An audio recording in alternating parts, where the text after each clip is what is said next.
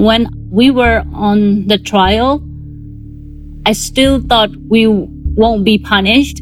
At some point, we'll be released. But when I hear the sentence 17 years, while I was 18 years old, it was really shocking. I couldn't believe it. And I was really, really upset. Wei Wei Nu, a Rohingya woman from Myanmar, was just 18 years old when she was sentenced to 17 years in prison. Her father's sentence was 47 years. And I was telling my father, Dad, don't worry. Grandma actually alive more than 99 years. You don't have to worry and we will be able to go out, again. So I was basically kind of encouraging him. The judge heard me, actually. She was just looking at me and I still remember her face. It was just unbelievable.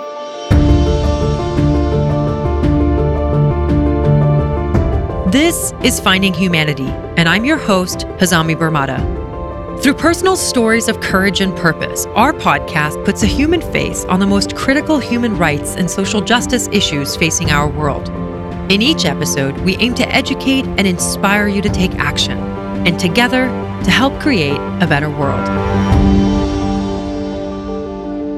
Stay tuned for a special thought leadership segment with Ban Ki-moon at the end of this episode. The segment is brought to you through our partnership with The Elders, an independent group of global leaders brought together by Nelson Mandela.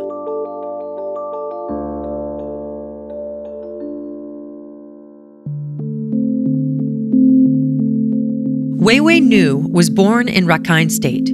She is the youngest of 6 children. My eldest brother is like 15 years older than me, so I'm like a baby girl at home and a privileged one, very close to my dad. And I remember, I used to listen radio with him by sitting at the balcony of our home in Rakhine when I was very little. And he used to teach us as he was a school teacher. We didn't have like other private tutor or a school. Instead, he tutored us. I enjoyed a lot of freedom and love from my siblings and from my parents. When I was in primary school, I went to the school with kids from like Buddhist and Rakhine and other students, but it was not that bad. It was okay.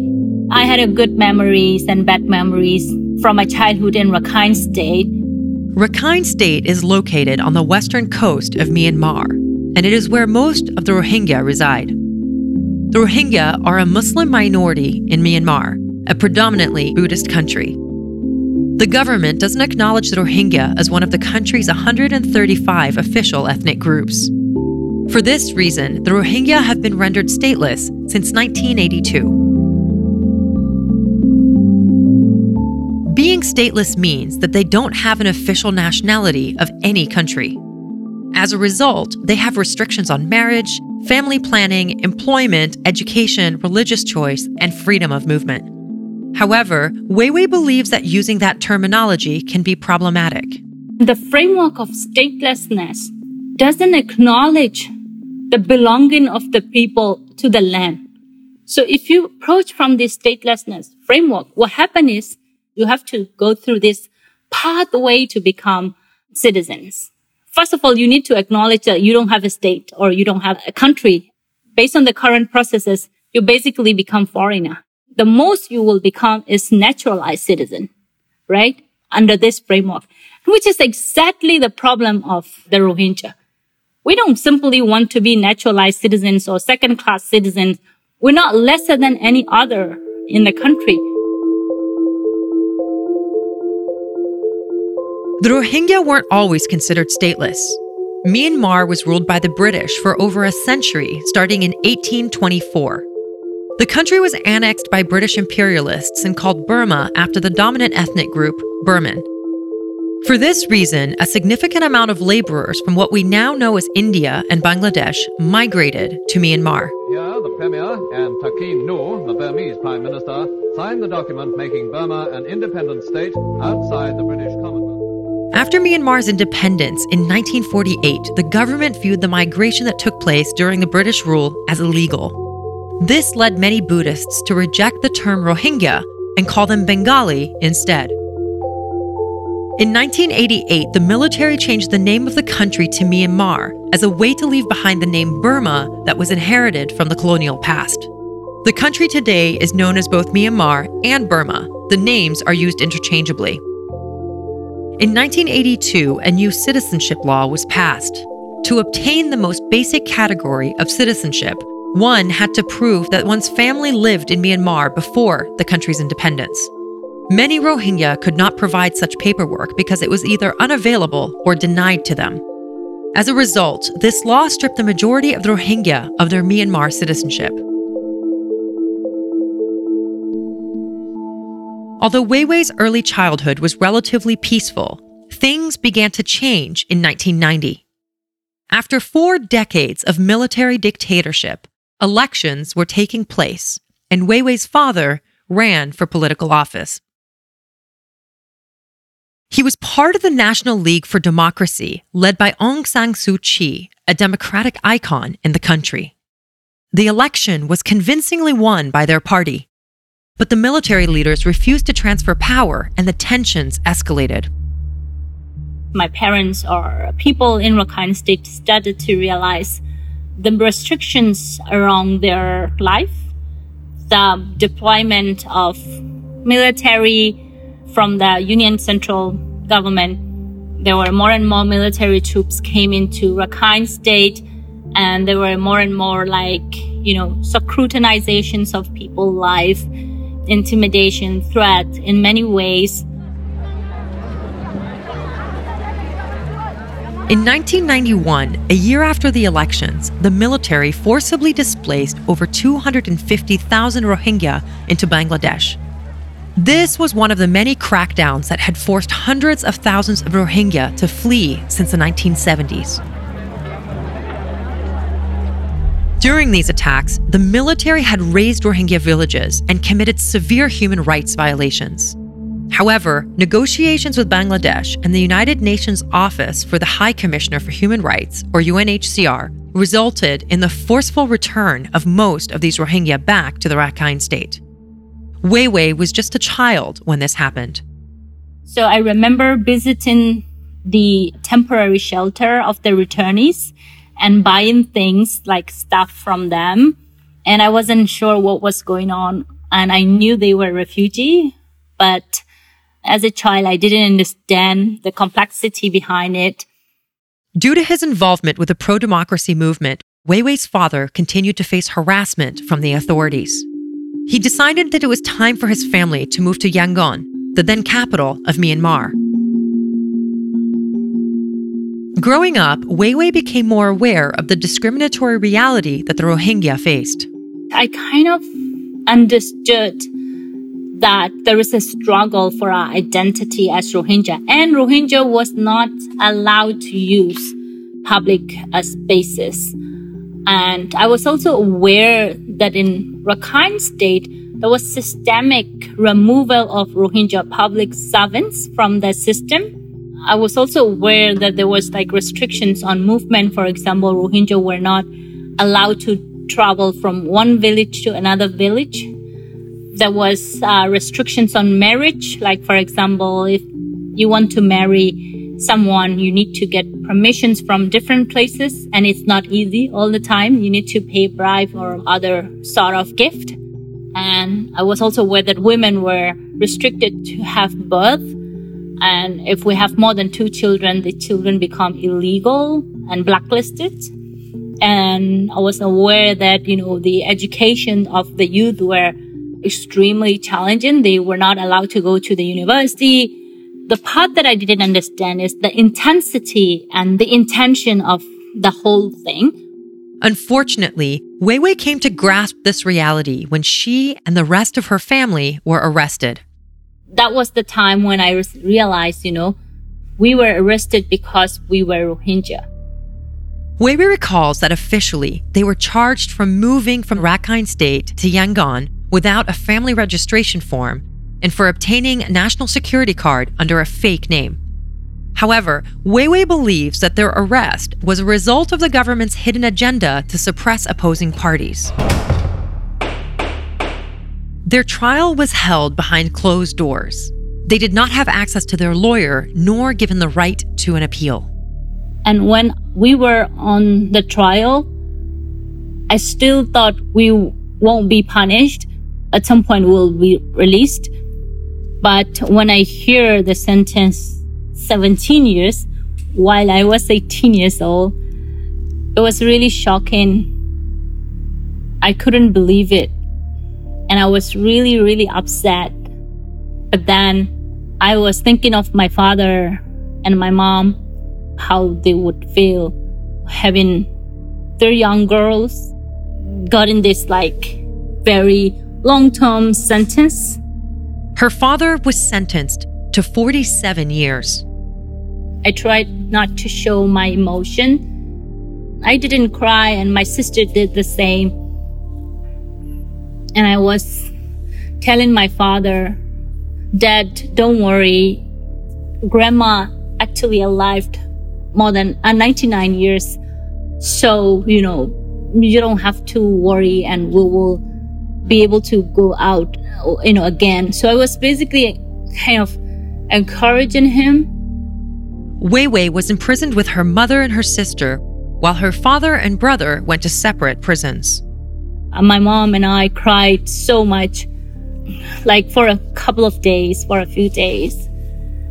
And then we started to recover and accept the reality, stay strong inside the prison. It was especially difficult because the prison conditions in Burma is very different than prison you could imagine in Europe or in US. It's severely unhygiene. We didn't have clean water to drink or to take a shower.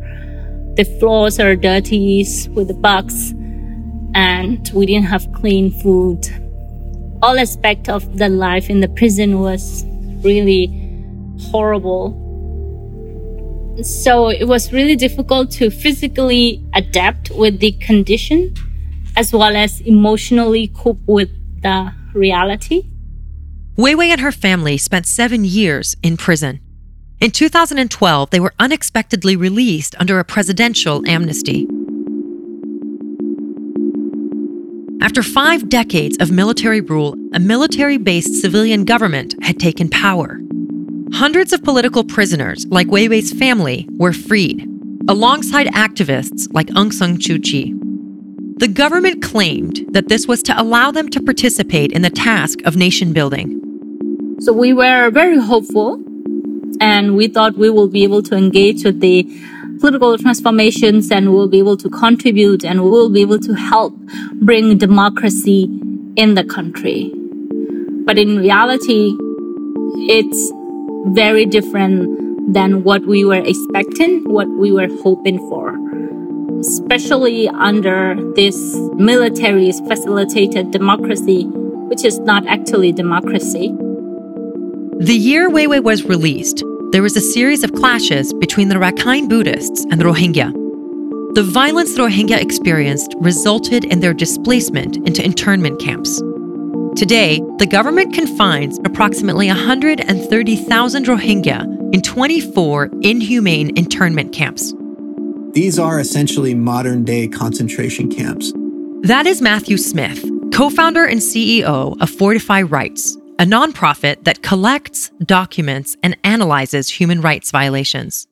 Rohingya are not permitted to leave these areas, and at the same time, the authorities are ensuring that there are these avoidable deprivations in humanitarian aid.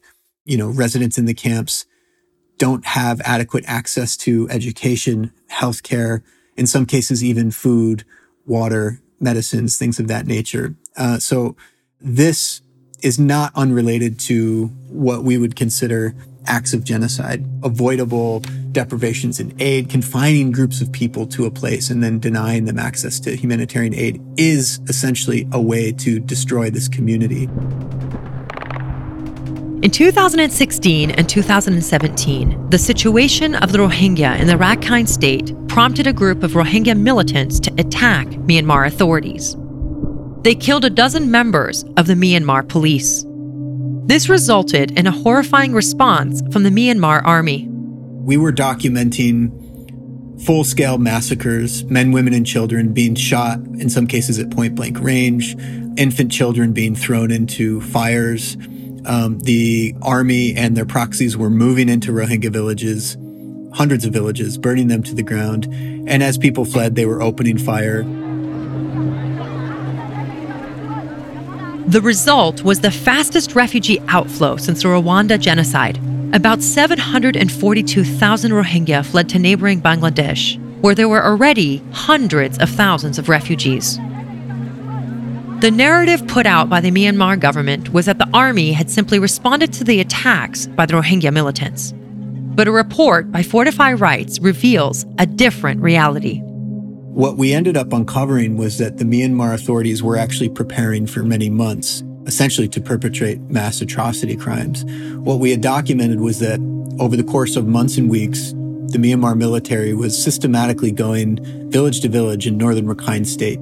And they were collecting sharp objects, knives, farming equipment from Rohingya homes, essentially disarming the population.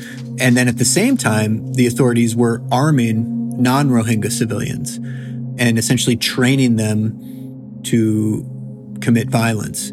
One Rohingya eyewitness had told me at the time that it looked as though the military was training their neighbors to kill. And that's essentially what they did. They were doing other things like tearing fencing down, which gave them a cleaner line of sight on the civilian population. So piecing this together, quite a sinister picture emerges. These atrocities led to many people internationally to call out what the Myanmar government did as a genocide. Genocide, as described by the United Nations Genocide Convention, means acts committed with the intent to destroy, in whole or in part, a national, ethnic, racial, or religious group. Nobel Peace Prize laureate Aung San Suu Kyi was the state counselor and the Minister of Foreign Affairs at the time. She claimed that there had been no genocide. In doing so, she lost the trust of the international community that had championed her for decades. This is a situation in which a former human rights icon taking a very dramatic fall from grace to the point where she's now defending the Myanmar military against very well-documented allegations of genocide and crimes against humanity. In February 2021, the military government overthrew Aung San Suu Kyi in a coup. Under military rule, the Rohingya continued to find themselves in a vulnerable position. The Gambia, with the backing of 57 members of the Organization of Islamic Cooperation, has filed a case against Myanmar before the International Court of Justice, or the ICJ. The country is alleging that Myanmar's atrocities against the Rohingya in Rakhine State violate various provisions of the Genocide Convention. For context, the Genocide Convention is an international treaty that most countries in the world, including Myanmar, joined after World War II. It is intended to both prevent the crime of genocide as well as to ensure that countries are held accountable if they commit that crime. The judges of the court did say that all of the information and evidence that has been presented so far by investigative groups would lead one to consider many of these acts that occurred acts of genocide. That's David Sheffer. He's a former U.S. ambassador at large for war crimes under President Bill Clinton and clinical professor emeritus of Northwestern University Pritzker School of Law. Now, there's a distinction, though. You can have an act of genocide, which is killing, wounding, creating conditions of life. But in order to reach the crime of genocide and say, this was genocide, you have to marry that with the specific intent to actually do all these acts of genocide. And that is very hard to prove. Now, what has evolved over the years is what we call an inference of specific intent, whereby the court recognizes that you may not have a document that says government B has just signed a document saying it's going to commit genocide, but rather you have a lot of actions by that government, a lot of statements by that government that lead you to infer that it has specific intent to commit genocide. And that's precisely what is before the International Court today in the Rohingya case. Even though the case is ongoing, the ICJ ordered Myanmar to cease all forms of alleged genocide against the Rohingya. They also asked them to preserve all evidence about such acts and to report every 6 months to the ICJ. There is another ongoing investigation concerning Myanmar at the International Criminal Court, or the ICC. Unlike the ICC does not adjudicate on states, but on individuals. In November 2019, a judge began an investigation into Myanmar's forced deportation of Rohingya and related crimes against humanity. So right now, in front of the International Criminal Court, investigations are taking place to, first of all, sharply understand and define the crime of forcible deportation, and then identify individuals within the Myanmar government and military who had the intention to actually forcibly deport the Rohingya into Bangladesh. Now, that doesn't mean that the International Criminal Court ultimately would get what we call jurisdiction over these individuals in order to bring them to trial in The Hague, because these individuals could just live their lives in Myanmar and never leave and never be subject to an arrest warrant or the execution of an arrest warrant outside of the borders of Myanmar. But they would have to stay in Myanmar and avoid arrest if they were indicted by the International Criminal Court. Despite these efforts, Weiwei believes that the international community should have paid attention to the Rohingya sooner. The violence attack, which happened within 2 months in 2017, it was a result of all these cumulative processes before, like classification processes, dehumanizing processes, discrimination processes, all of this. It was a result of these processes, which didn't happen within a short period of time. It was a living experience, day-to-day experience of people that the world overlooked or underestimated the impact. And I think that's where we failed. And now we need to redefine definitions of genocide. We need to redefine international laws. They're not relevant anymore. Like, for example, during this process, some UN agencies were there. They were simply seeing these conditions as a discrimination. It was not simple discrimination. It was an active state policies against a particular group. And you need to take it seriously. But then they try to apply whatever international mechanisms available there to help people with goodwill. And I acknowledge that. But it wasn't sufficient. You are not going to the core. You are not addressing the core of it. You are not seeing the situation, complex situation as it is. Until 2010, there used to be a resettlement from Bangladesh to third countries, like the US or the UK. Bangladesh stopped the program because they thought that the program attracted more Rohingya from Myanmar to cross the border into Bangladesh and to wait out until their resettlement to a third country. However, according to Fortify Rights, 90% of the Rohingya refugees in Bangladesh say they want to return to Myanmar.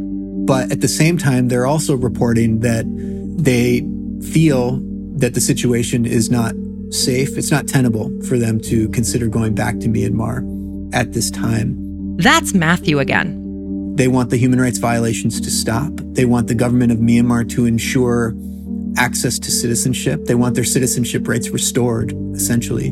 They want some degree of certainty that they will be protected when or if they return to Northern Rakhine State.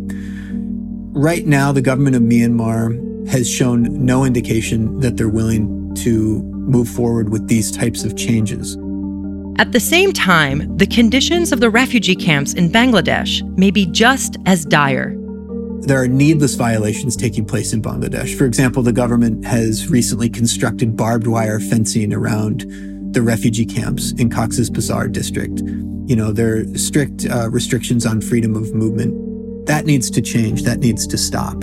Economic opportunities need to be introduced to the community in a meaningful way, and their rights as refugees need to be respected. Fortify Rights released a report in 2020 on the mental health of Rohingya in such camps. And the findings are staggering. The World Health Organization and UNHCR estimate that in an emergency situation, 15 to 20% of an adult population experiencing that emergency will demonstrate symptoms of post-traumatic stress, depression, and other mental health symptoms. The findings that we've collected demonstrate that 90% of the Rohingya population in Bangladesh are suffering from depression.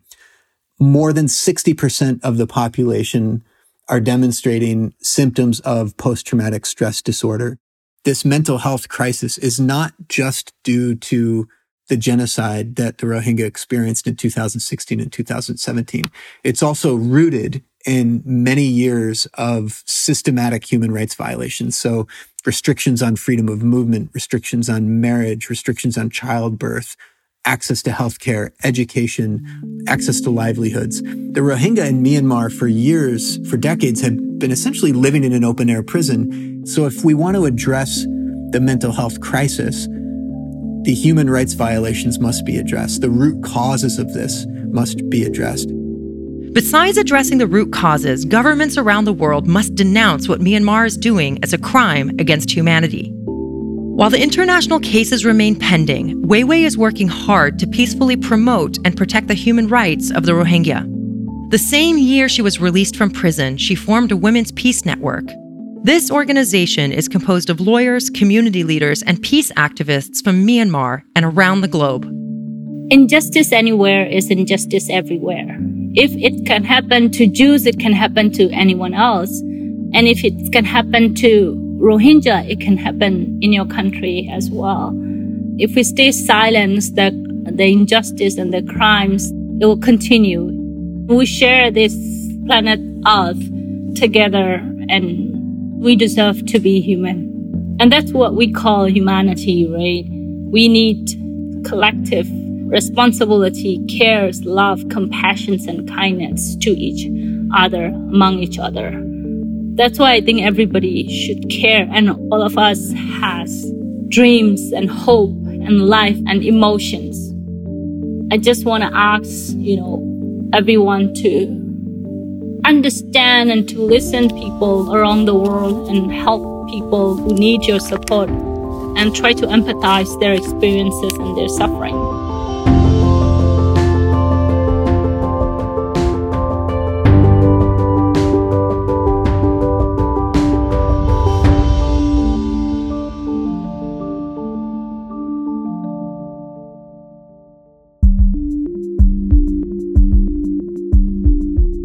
Weiwei and her family are among the growing number of stateless individuals around the world. In 2017, the United Nations estimated that there are approximately 3.9 million stateless individuals. But this is only a fraction of the total, and the true number could be 3 times higher. An estimated 12 million people may be victims of statelessness, the impacts of which are immediate and can be dire. These include communities from Kashmir, the Kurds, Bedouin tribes in the Middle East, Roma, and more recently, children born to Venezuelan parents who fled to Colombia. According to human rights law, people have the right to a nationality. I discussed the reasons of statelessness and the importance of international action to address these issues in this special segment with Ban Ki-moon. Ban Ki-moon is former Secretary General of the United Nations and is Deputy Chair of the Elders. We hear about the word stateless and statelessness quite often. We've spoken to some people who are what we would categorize as stateless, and they deem the word to be problematic. So could you please explain to us, what does it mean to be stateless? And do you think that statelessness is a problematic term? For normal cases, for most of the people, we don't pay much attention to citizenship. When you travel, you have to carry your passport. Then when you enter somewhere, then you have to identify that you are Palestinian, you are Korean, or you are British or something like this. That means we do not think on a daily basis about our citizenship. For others, citizenship and nationality is an ever-present issue, or often an obstacle, because recognition of nationality serves as a key to a host of other rights, such as education, healthcare, employment, and equality before the law. Being stateless, by legal definition, is being someone who is not recognized as a national by any country, any state. That's unfortunate. Some stateless people are also refugees, but not all the refugees are stateless. They have their, states, and they have identity card. The exact number of stateless people at this time is not known, but UN High Commissioner for Refugees estimates that there are many millions globally, of which approximately 1/3 are children. There are stateless populations in most global regions of the world. Here, Ban Ki-moon shares the causes of statelessness. Now, statelessness may occur for a variety of reasons, including, first of all, discrimination against any particular ethnic or religious groups or on the basis of gender. Now, second, the emergence of new states, or thirdly, transfers of territory between existing states, or the gaps in nationality laws. Now, again, statelessness can also be caused by loss or deprivation of nationality. In some countries, citizens can lose their nationality simply from having lived outside their country for a long period of time. State can also deprive citizens of their nationality through changes in law that leave whole population stateless. There are many people who have to flee from here and there. There are also some migrants that may have a passport from a failed state. Then that means you don't have any statelessness. So statelessness due to the dissolution of a former state. Or you can be born into a stateless people. For example, as some 25 states around the world do not allow women to transfer nationality to their children. That becomes then children stateless people. There are many stateless people, Rohingya, who are refugees in Bangladesh, because Myanmar does not give citizenship to these people, even though they were born and they're living in Myanmar. When they flee to Bangladesh, they say, no, you are Myanmar. So they become stateless. So I want to ask you, why should we care? Why should people around the world, average citizens, not those just in leadership positions, but all of us, why should we care about what's happening to the Rohingya people? Many people listening to this podcast may remember the images of many Rohingyas fleeing Myanmar in 2017. The issue is still there. Myanmar is home to the largest community of stateless people in the world, majority of whom are now also refugees in Bangladesh, having fled a sustained and ongoing campaign of ethnic cleansing, sexual assault, and murder by the Myanmar armed forces.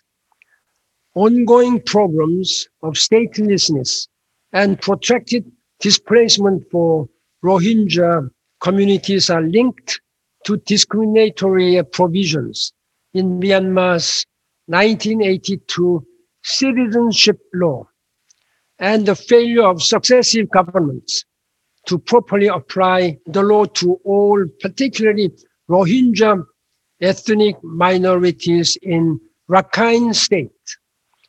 In 1982, narrow definition of citizenship was introduced, which links citizenship acquisition to membership of a prescribed quote-unquote national race. The 1982 citizenship law is highly discriminatory and arbitrary and manifestly fails to satisfy the state's obligations under the international human rights law.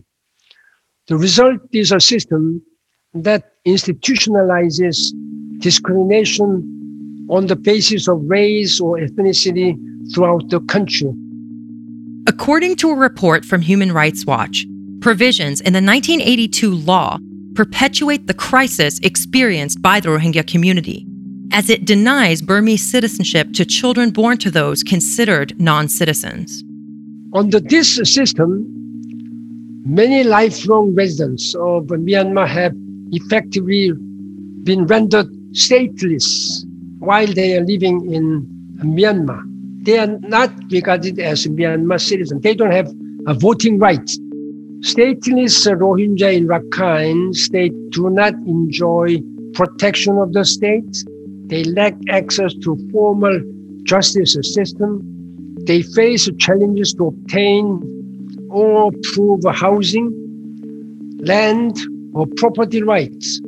The government denies them many basic human rights on the basis of their statelessness status, such as access to education, livelihood, or health care, or denial of humanitarian assistance. That's why they have to flee to neighboring countries. Last year, I visited Rohingya refugee camps in Bangladesh. There are 1.1 million refugees there. I went there together with the foreign minister of Bangladesh, and it really made me sad. I could not really see how difficult situation they are now facing. Rohingya refugees in Bangladesh and other parts of the world will not be able to return to Myanmar in safety and dignity unless there is accountability. This means that institutions and individuals that are responsible for decades-long discrimination and persecution of the Rohingya are held to account. It also means that underlying policies are changed so as to provide guarantee that such a human rights violation will not happen again.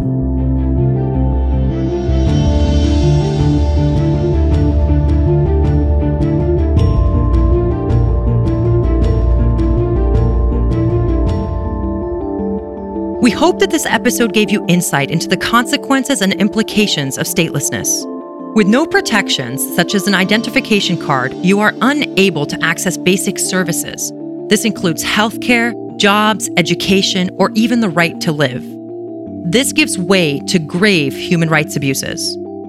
Through our podcast, we aim to educate and inspire you to take action. There are many ways to do that. Here are just a few suggestions. First, educate yourself fully about what's happening. There are lots of great human rights reports from organizations like Fortify Rights, Human Rights Watch, the Holocaust Memorial Museum, Refugees International, and also Rohingya-led organizations like the Burmese Rohingya Organization in the UK and the Burma Human Rights Network. Second, write your elected officials in your country or state. Ask them to bring justice for the Rohingya people. Third, support activists and organizations on the ground working to provide life-saving services to the Rohingya populations. And last, help raise awareness about statelessness, displacement, and ethnic cleansing. Use the educational toolkits that we've prepared on our website in support of this podcast episode to learn more about these issues at large. Host a teach-in, share it with your friends, colleagues, and community. Knowledge is power, and you have the power to inspire change. To learn more about this episode, check out the links to resources on our show notes and on our website, findinghumanitypodcast.com. Please subscribe to our podcast on Apple Podcasts, Spotify, or wherever you listen. And if you've enjoyed Finding Humanity, please share it and leave us a review. To learn more about topics in our podcast and other opportunities to engage with us, follow us on Instagram and Twitter at @find_humanity and on Facebook at Finding Humanity Podcast.